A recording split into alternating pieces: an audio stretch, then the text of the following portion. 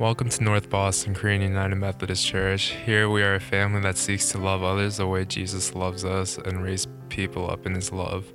We're grateful to have you listen in. Regardless of who you are always welcome here. For more information, check out our website at mbkumc.com.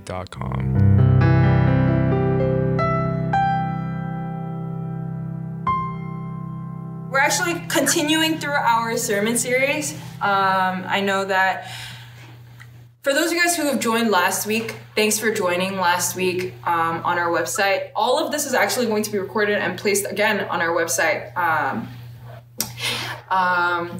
But last week we went through how Jesus is. We've been going through our sermon series on who Jesus says he is, and last week we went through how Jesus is God, how Jesus is creator, how his healing is actually recreation. In a moment where the whole world is falling sick, we went over last week about how Jesus, in his healing people, physically, what he's actually doing is he's completing what he's created. And this new idea of healing and this new understanding of the power of Christ, that's what we went over last week. But this week we'll be going over how Jesus says he is the good shepherd in our Lent sermon series. So if you guys can turn your Bibles with me to John chapter 10.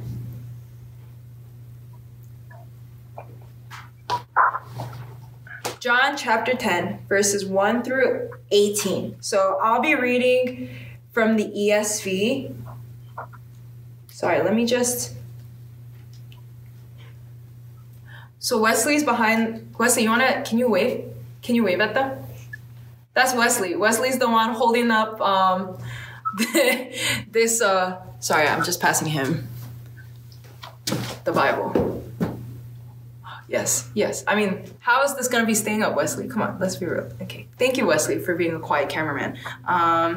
So we'll be going through John chapter 10 verses... Sorry for throwing out.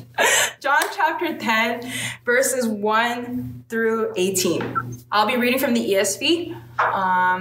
Obviously, we are not rising for the word of God, but we're taking that stance in our hearts. So listen carefully, and you guys can even, all of you guys are muted, you guys can even read along with me if that helps you. John chapter 10, verse 1 from the ESV. This is the word of the Lord. Truly, truly, I say to you, he who does not enter the sheepfold by the door, but climbs in by another way, that man is a thief and a robber. But he who enters by the door is the shepherd of the sheep. To him, the gatekeeper opens. The sheep hear his voice, and he calls his own sheep by name and leads them out. When he has brought out all his own, he goes before them, and the sheep follow him, for they know his voice. A stranger they will not follow, but they will flee from him, for they do not know the voice of strangers. This figure of speech Jesus used with them, but they did not understand what he was saying to them. So Jesus again said to them, truly, truly, I say to you, I am the door of the sheep. All who came before me are thieves and robbers, but the sheep did not listen to them. I am the door. If anyone enters by me, he will be saved and go in and out and find pasture. The thief comes only to steal and kill and destroy. I came that they may have life and have it abundantly. I am the good shepherd. The good shepherd lays down his life for the sheep. He who is a hired hand and not a shepherd, who does not own the sheep, sees the wolf coming and leaves the sheep and flees, and the wolf snatches them and scatters them. He flees because he is a hired hand and cares nothing for the sheep. I am the good shepherd. I know my own, and my own know me. Just as the Father knows me, and I know the Father, and I lay down my life for the sheep. And I have other sheep that are not of this fold. I must bring them also, and they will listen to my voice. So there will be one flock and one shepherd. For this reason, the Father loves me, because I lay down my life, that I may take it up again. No one takes it from me, but I lay it down of my own accord. I have authority to lay it down, and I have authority to take it up again. This charge I have received from my Father. This is the word of the Lord.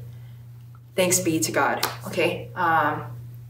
Would you join me in prayer? God, I thank you for this time that you've given us to be able to open up your word and to be able to hear your word preached and spoken forth with our family, all joined together in one space to be able to worship. How precious is it, God? How amazing is it that we live in a day and age where we can still worship together, even if it's all online. And Father, in this time of social distancing, I pray, Father, that your word would pierce through hearts. God, I pray that your word would be like a double-edged sword and pierce straight through. Father, they are not here with us. They are not here in person. But Jesus, I just pray that you would move in hearts to be able to just fully transform people. God, that your sheep would hear your voice, that your sheep would answer you and walk through you as the door, that your sheep would grow intimate with you, that we would trust in the power of the resurrection of the cross. In Jesus' name I pray. Amen. So this is a really, really interesting sermon. This sermon is going to be a little thick, all right? But I'm going to try to blow through it so that we can talk together and catch up and see what everybody is up to. But first and foremost, we're going to talk about the context. So Jesus is continuing through, okay, this is one trend that Jesus likes to do in the Gospel of John, okay? And the one trend that Jesus likes to do in the Gospel of John is break all the rules. Break all of them, like all of them. And he continues to say really, really crazy things that ain't nobody can take during the most inopportune times. This time that Jesus is preaching is Hanukkah. So y'all know Hanukkah coincides with Christmas, but this time period of John chapter 10 is during the Festival of Lights.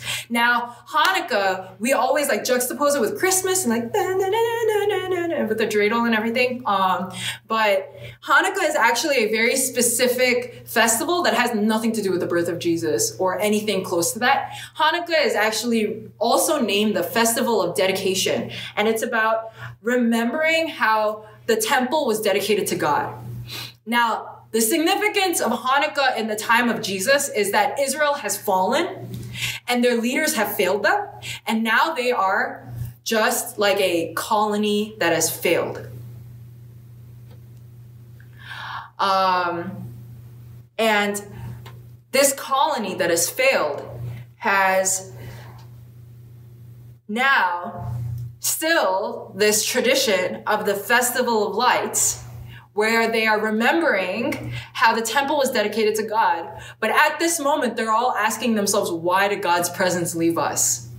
How come our nation fell? Like, as they remember how God had been faithful to them, at this point, they're like, where did we go wrong? And so the Festival of Lights, Hanukkah, refers a lot to Isaiah 34.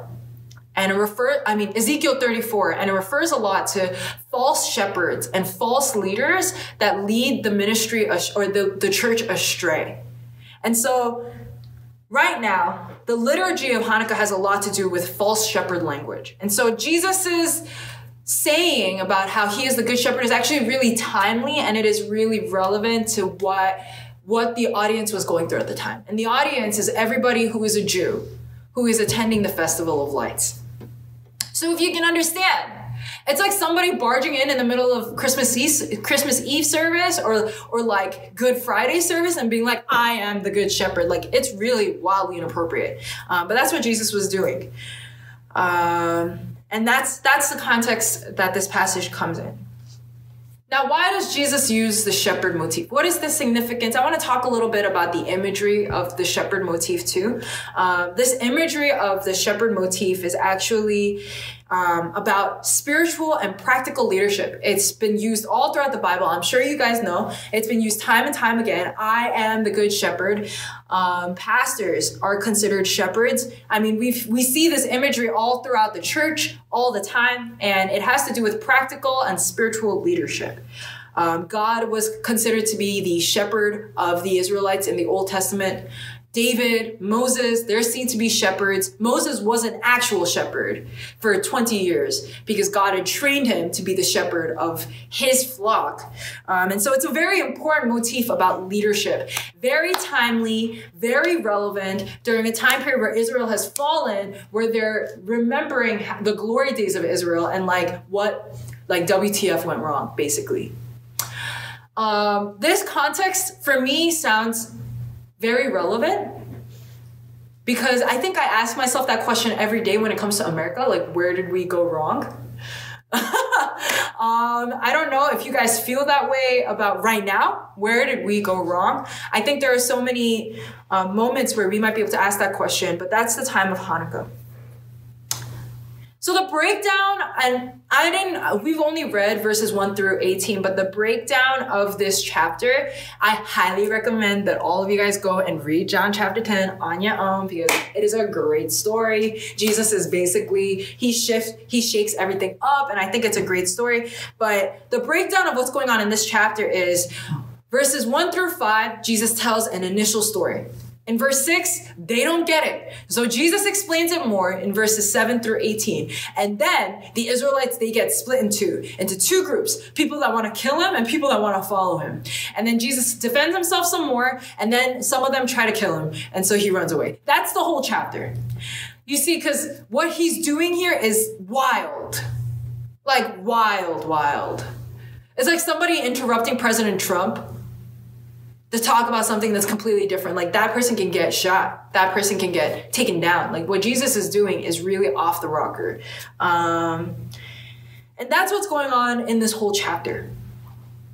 But now that we've talked about a little bit about the shepherd motif, and now that we've talked a little bit about Hanukkah, and we've talked a little bit about the chapter, I want us to really think about what Jesus is talking about when he says, I am the good shepherd. Now, the point of Jesus saying that he's the good shepherd is to say that he's the real shepherd. He's the true shepherd, not a false shepherd, okay? And so in this parable, we see that the purpose of Jesus calling himself the good shepherd is to distinguish between what is real and what is fake.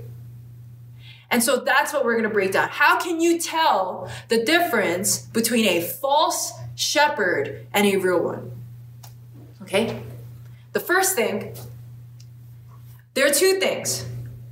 Actually, for anybody who's writing down notes, I'll just say the main idea first. Jesus, the good shepherd, is rightful leader and willing sacrifice. Rightful leader and willing sacrifice. And those are the two things that we're going to talk about. So first thing, rightful leader. Jesus is, as the shepherd, the rightful leader. The shepherd owns the sheep. In order to say that Jesus is the rightful leader, he uses 2 points of imagery. He first says that he is the gate. He first mentions a gate. So if we do reading comprehension with me for a second, those of us who've done discipleship, I mention that all the time. What characters are present here? There are 3 things that are present in the shepherd imagery, or 4 things. The shepherd, the sheep, the thieves, and the gate. There are 4 characters, okay? The thief, the sheep, the shepherd, and the gate. And the 2 images that Jesus uses is the gate imagery and his voice imagery. Let's talk first about the gate imagery. Why does Jesus mention that he is the gate? Why does Jesus mention the fact that only the shepherd walks through the gate and everybody who walks up the wall is a thief or a robber? Jesus is assuming that everybody knows what this is talking about. But obviously we don't, so I'm going to explain a little bit about that, right? So the context is, when sheep were herded during the nighttime, where do y'all go at night? After work or home? Right now we are all in social distancing, but after work or home, all of y'all go into your homes, into your beds, into your nice little rooms, and you lock yourself off with your family for the night, right? So it was the same thing with flock. At night, sheep were herded into walled enclosures that were usually up against a rock wall. And it usually had a gate that was up to at least waist length so that the sheep could not go past it. So sheep were put into these enclosures, and they were waist high walls, at least up to the waist, sometimes even higher. And the walls were actually you know how there's ivy going up a building? Have you ever seen vines of ivy go up a brick wall? So similarly like that, there would be thorns going up the rock walls. And so that was the sheep's home. That was how the sheep stayed safe. And the gate was really important. The gate was like their house. And there was only one small door that only one person can fit, and the shepherd used that to come in and out of the gate. Now, when Jesus first starts off by saying, I am the good shepherd. I go in and out of the door. The watchman of the door lets me in. Anybody who climbs up the wall is a thief or robber. And the Israelites don't get it. So why does Jesus use this gate imagery first? He explains two things. The first thing is that the gate is authority. Only one person has the authority and the ownership to walk through the gate. Only one person has been set apart to walk through the gate. And everybody else, if they try to walk through, it's illegitimate. The gate is authority, and only the rightful leader can walk through. Then he says, he uses that imagery to say, I can walk through the gate because I am the rightful leader. But then Jesus takes it a step further. In verse 7, he goes, I am the gate. Now, how does Jesus go from being a shepherd to being the gate? It's because the gate is two ways. When I walk through a door, right? When I walk through a door, I can walk into a room, and then I walk back out. So when there's a gate, there are two ways that you can walk. You can walk in and you can walk out. But Jesus says that he is the gate. And he determines who walks out and in. Now, who walks out? The only way the sheep can be found is through the gatekeeper. Anybody who enters in without his permission is not trustworthy. So in this sense, Jesus is saying, if you don't have my permission, you cannot go see my sheep. So he takes it a step further to explain that it's not just that he has the authority to walk through the gate. You can't go through the gate without his permission. The other thing is that from the perspective of a sheep, sheep are dumb. Sheep are some of the dumbest animals in the world. It's really funny that God always calls us sheep because he thinks we mad dumb. All right? It is what it is. But just kidding. God thinks you're beautiful and brilliant. I'm recorded. But when sheep enter in, a random sheep cannot just enter into the gate. You cannot just myself and stumble into a flock.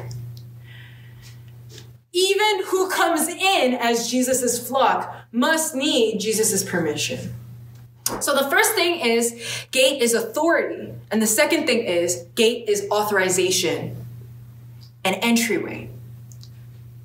Think about it this way. Our nation, our ginormous house, has a wall on the border of Mexico. It's actually a fence built by an orange man that I will not go into. But yeah, so there is a fence, right? Why is there a fence? Why was the fence made? Politically, the reason why we have a wall on the Mexico border is to stop the war on drugs. What is the role of the wall? It is to stop people who are not authorized and permitted to enter in to enter. So the point of the gate is to stop people from coming in illegitimate ways and make sure that everybody only comes in through one way, which is the way that they need authorization through.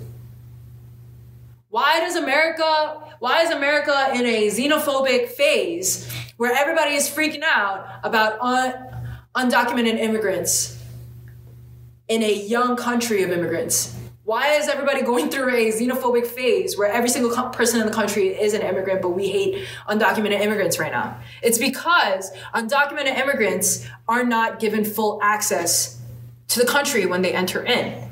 So people feel cheated. If I put it that way, it sounds a little up close and personal, right? Especially because we're an immigrant community. The gate is permission. So when Jesus says that he is the gate, he's saying you need my permission to get in. Any leader, any sheep. So it's not just authority. It's not just that Jesus is the rightful leader. It's not even just that Jesus is the only means to get in. But it's also, the gate is safety and provision. Let's think about a house. When I go home, when I'm outside my home, I cannot rest because there is no bed. My bed is in my house. If I want to lay down and be a potato, like I have been for half this week, in my little bed, right? I must go into my home to be in that place of safety. I'm not safe until I'm in my home. My food is in my home. When Jesus says that he is the gate, he is also saying that he is the means to provision and safety.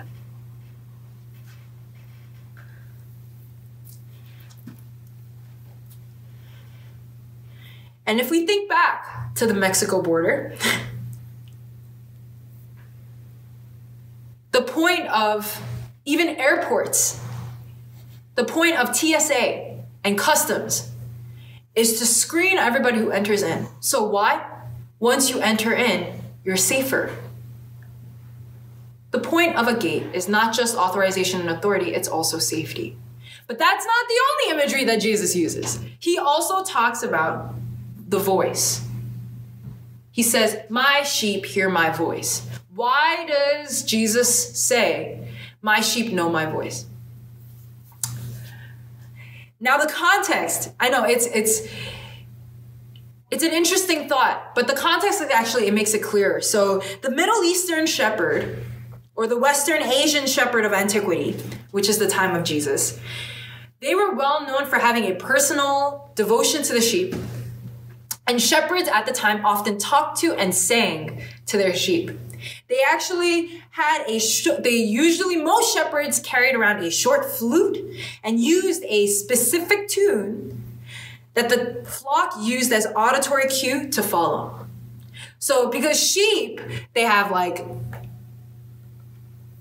what is it called? Wool over their eyeballs, right? They cannot see too well. They go blind very easily. They can only see a couple feet in front. Sheep are actually really they are really incapable of living on their own. Sheep following the shepherd via visual cues is not enough. So the shepherd would carry around a flute and have it a specific tune for his own flock, that if the flock heard it, their ears would perk up and they would follow that tune even if they couldn't see him, right? Kind of like yodeling. Now, I will not yodel for you. You guys can think about the man who yodeled in Walmart. I will not go there. I will not yodel for you. But yodeling is a call to people or to flock. I'm not going to actually yodel. I'm not going to make a fool of myself on the camera. Sorry. There's also bird calls. Specific birds have specific calls, right?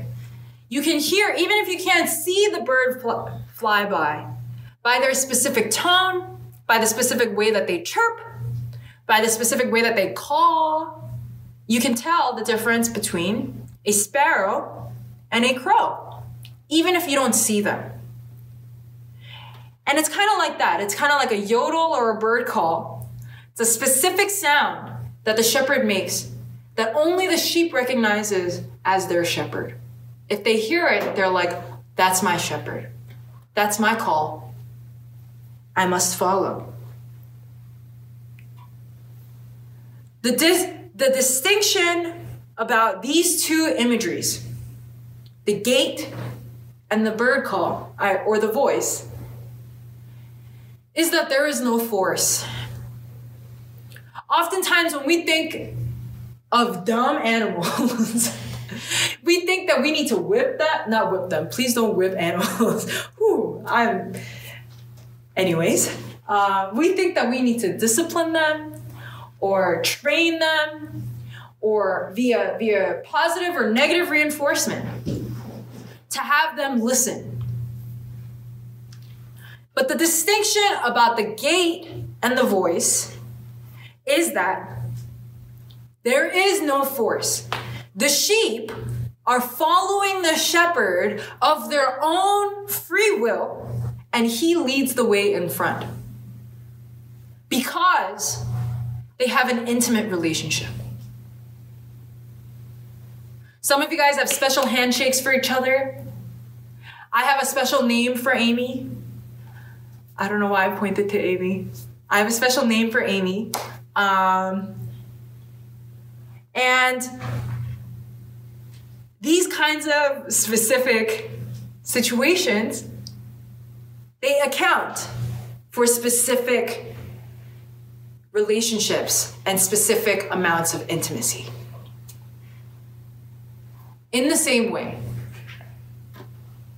Jesus is getting at one thing, that he is the true owner, that he is the gate, that he is the voice, and that in that we have a unique relationship with Jesus.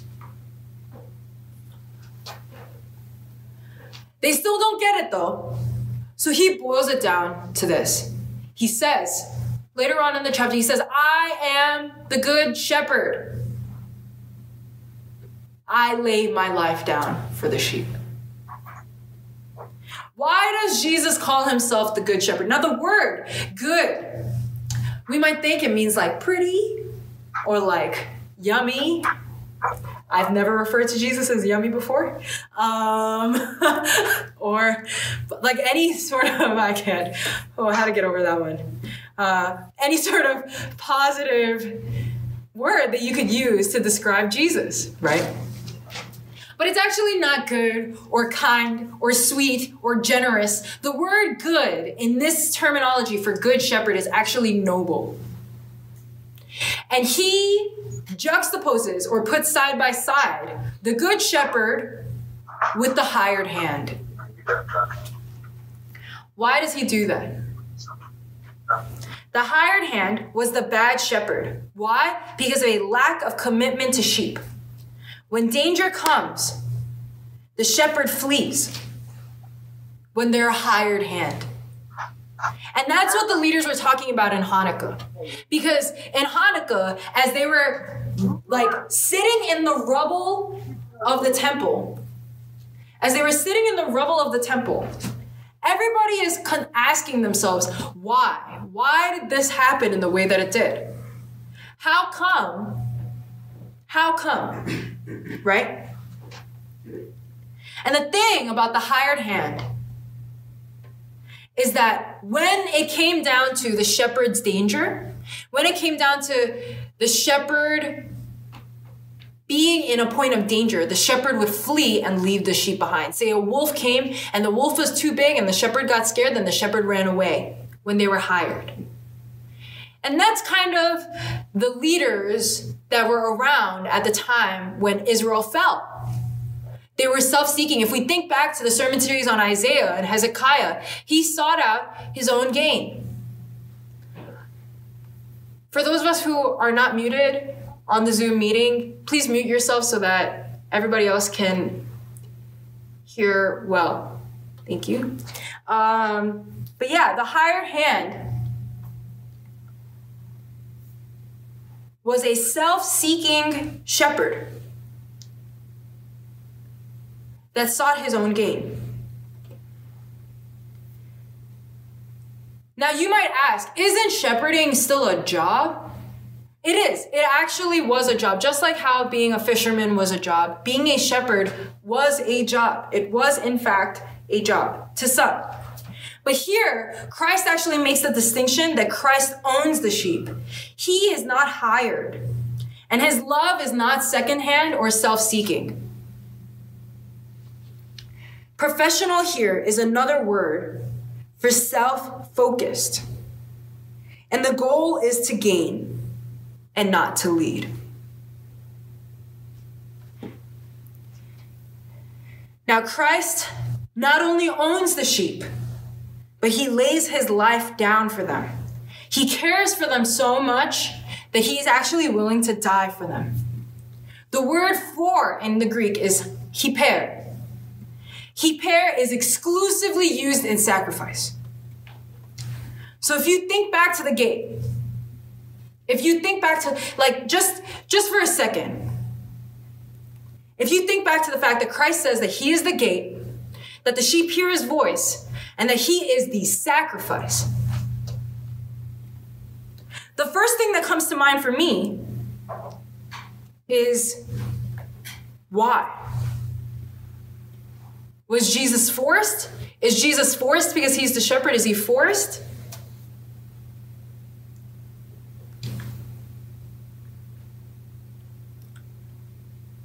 Just like the sheep, Jesus is not forced in any way. He is not forced to die for the sheep, just as much as the sheep is not forced to follow him. The next question you might ask is, or at least me, when I hear that Jesus he's not forced, because he dedicates a couple of verses to explain. Verses 17 through 18, he says, for verse 18, he says, no one takes it from me, but I lay it down of my own accord. I have authority to lay it down, and I have authority to take it up again. My first initial reaction is why? Why would you die for sheep? You know why? You know why I would ask that question? It's because sheep are dumb. So, like, if you really think about it, it's like the president of the United States dying for a dog. Like, you get it. To some extent, you get that there's, like, deep love there, and you get that there is, like, something going on there. But at the same time, it's hard to understand why anyone would be like that. At the same time, it's hard to understand why a man would die for a dog.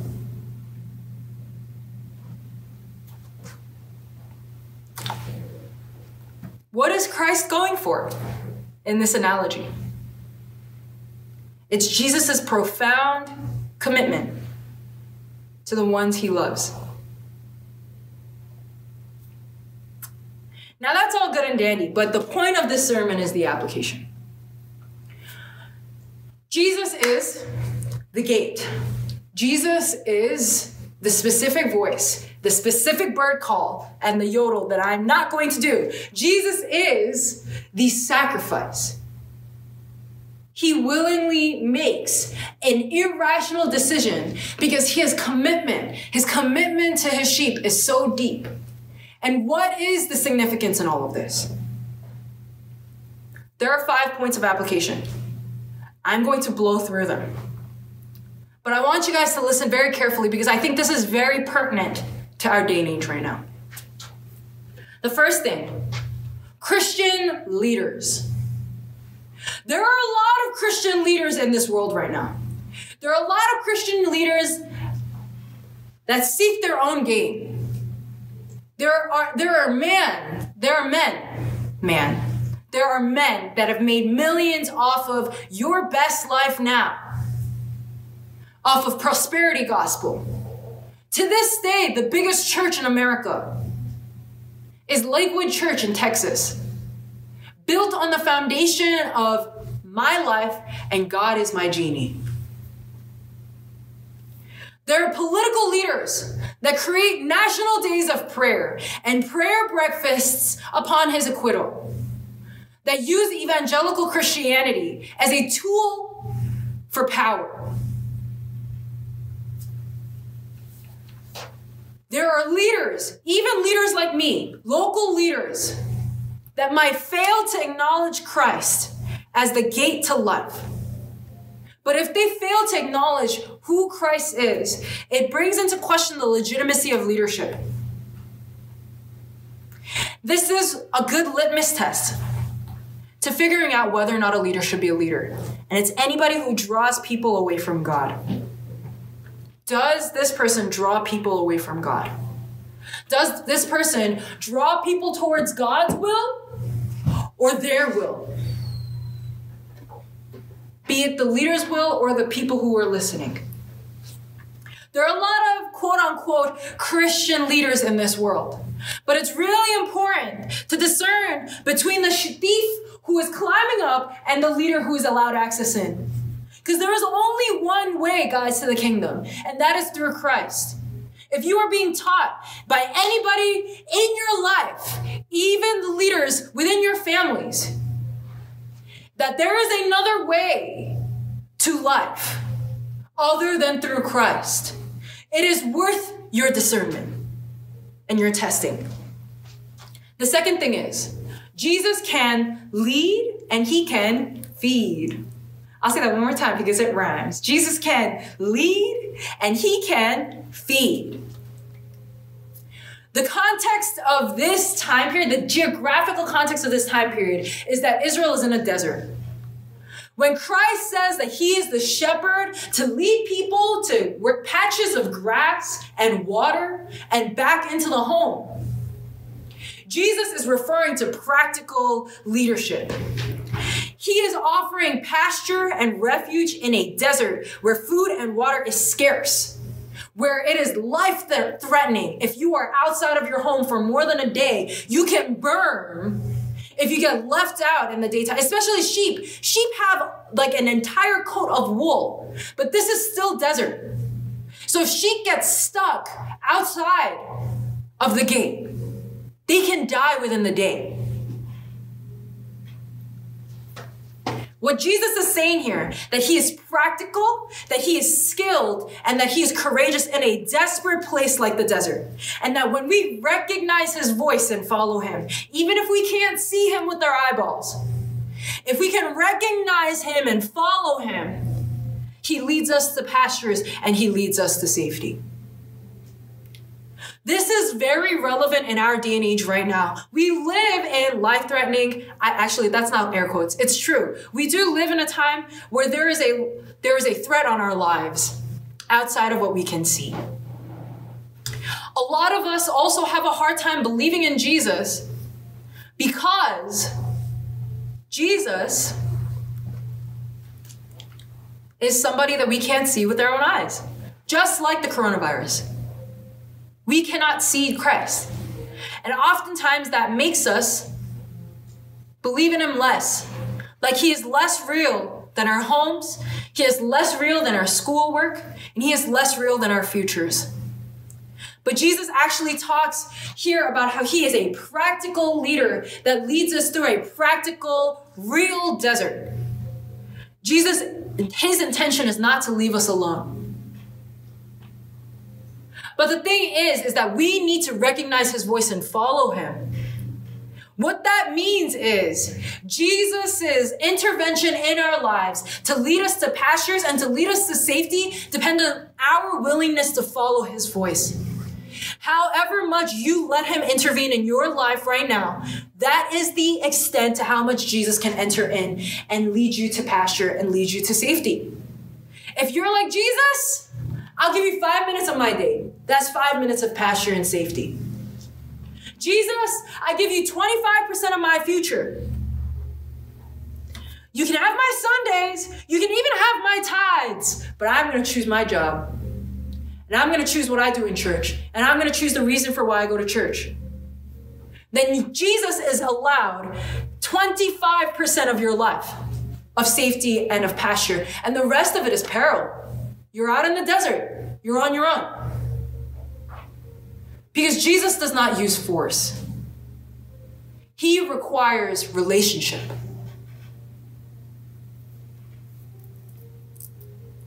Number 3, better be safe than sorry. We hear it all the time.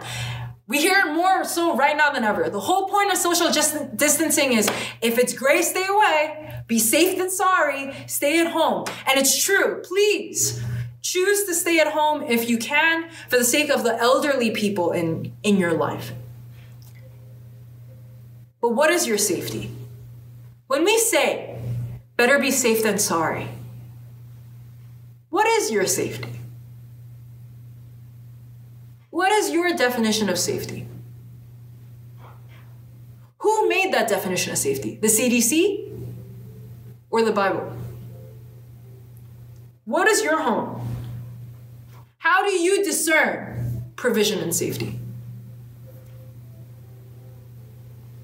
I want to remind you guys, there is no safety outside of Christ.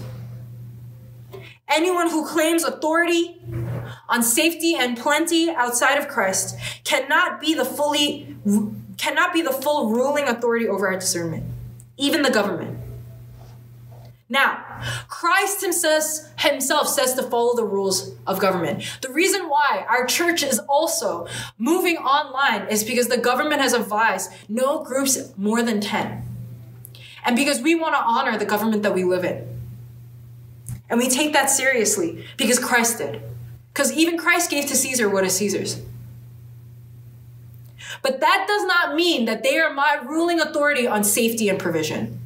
Nor does it mean that they are my measuring stick of discernment to judge who gives me my daily bread. But especially in this time of hysteria, we might view the New York Times and CNN to be more accurate and reliable than our scriptures. Because right now, our discernment on safety is off. We already know the cue. We already know that we have to be socially distanced. There's nothing real more that we need to know outside of that. And yet we might hold on to the news tighter than the good news.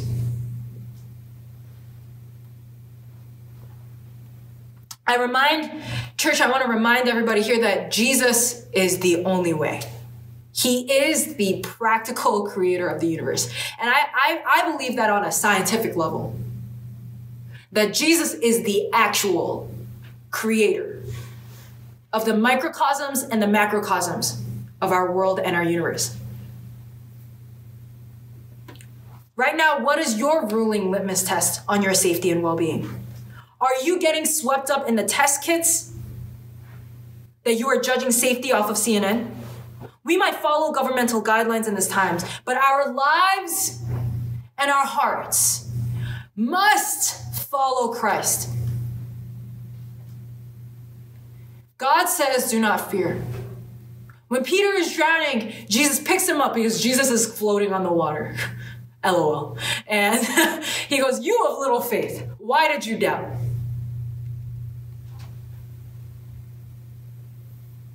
Now, we don't see this anymore, do we? We don't see miracles anymore. This passage offers a little hint as to why that might be so. And the hint in that is that Christ withdraws afterwards. After everything, and the whole, so basically what happens is Jesus says all these things, everybody starts flipping out, everybody's like, yo, we gotta kill Jesus, everybody starts freaking out, right? And then what ends up happening is, Jesus leaves. He stops healing. He stops being present. He stops preaching, and he withdraws. He goes somewhere else.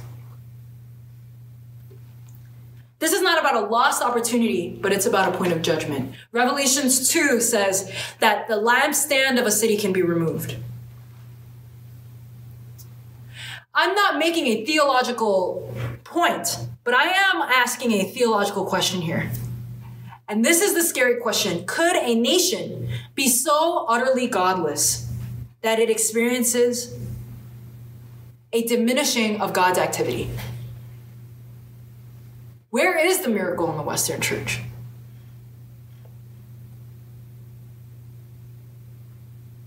%60 of African Christians, 60% of 66.6% of 667 million people in Africa go to church because they have been physically healed. supernaturally during service.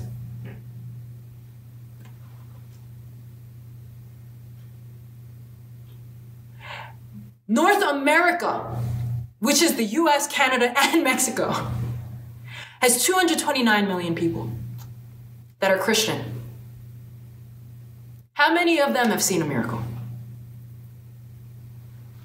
Could a nation be so utterly godless that Christ withdraws? I don't know. But it's clear. Some people argue, some more conservative people like to argue that those gifts are done. Healing, gifts of tongue, all of these things, the spiritual gifts are done. But it's clearly not. So it's worth questioning, how come that doesn't happen here? What is your safety? What is your discernment? What is more real to you? The amount that you follow, the amount that you let Christ in to change your own paradigms of safety and success. That is the amount that Christ can move in your life. That is the amount of control that you're giving Jesus. Because Jesus could force you, but he is not a God that would do that. And the final thing is that there is clearly a flock. If there is a gate, that means that you can be in or out. The only way in is Christ. Hearing his voice and following him in. Everyone else seeks out their own well-being in this world. But Christ lays down his well-being for you. This also means, because we're sheep and we're dumb, it means that not everybody who is sheep are people that we expect to be sheep. There might be black sheep, gray sheep, brown sheep, white sheep, yellow sheep.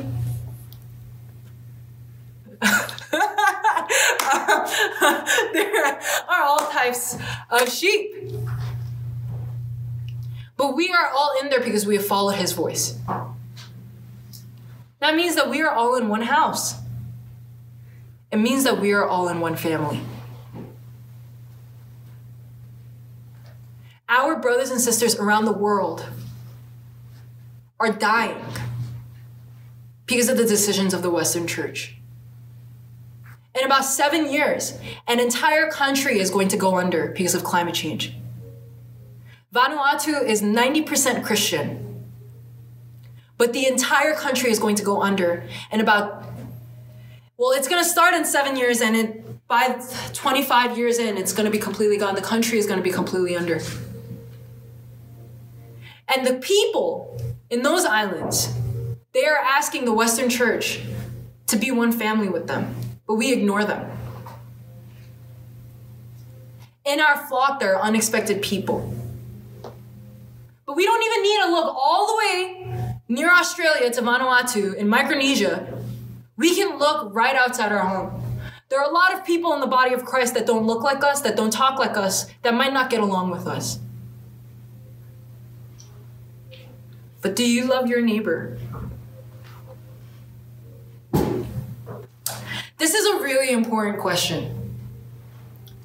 Application. Leaders, Jesus can lead and he can feed you practically. Better be safe than sorry. What is safety?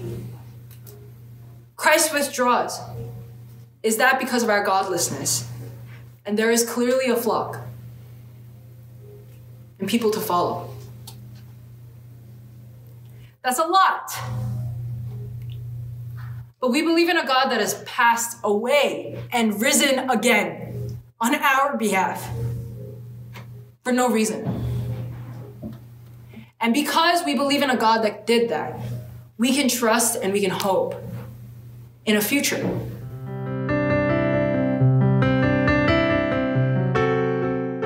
From wherever you are listening, we hope you were blessed by this week's message. For more information, check out our website at mbkumc.com.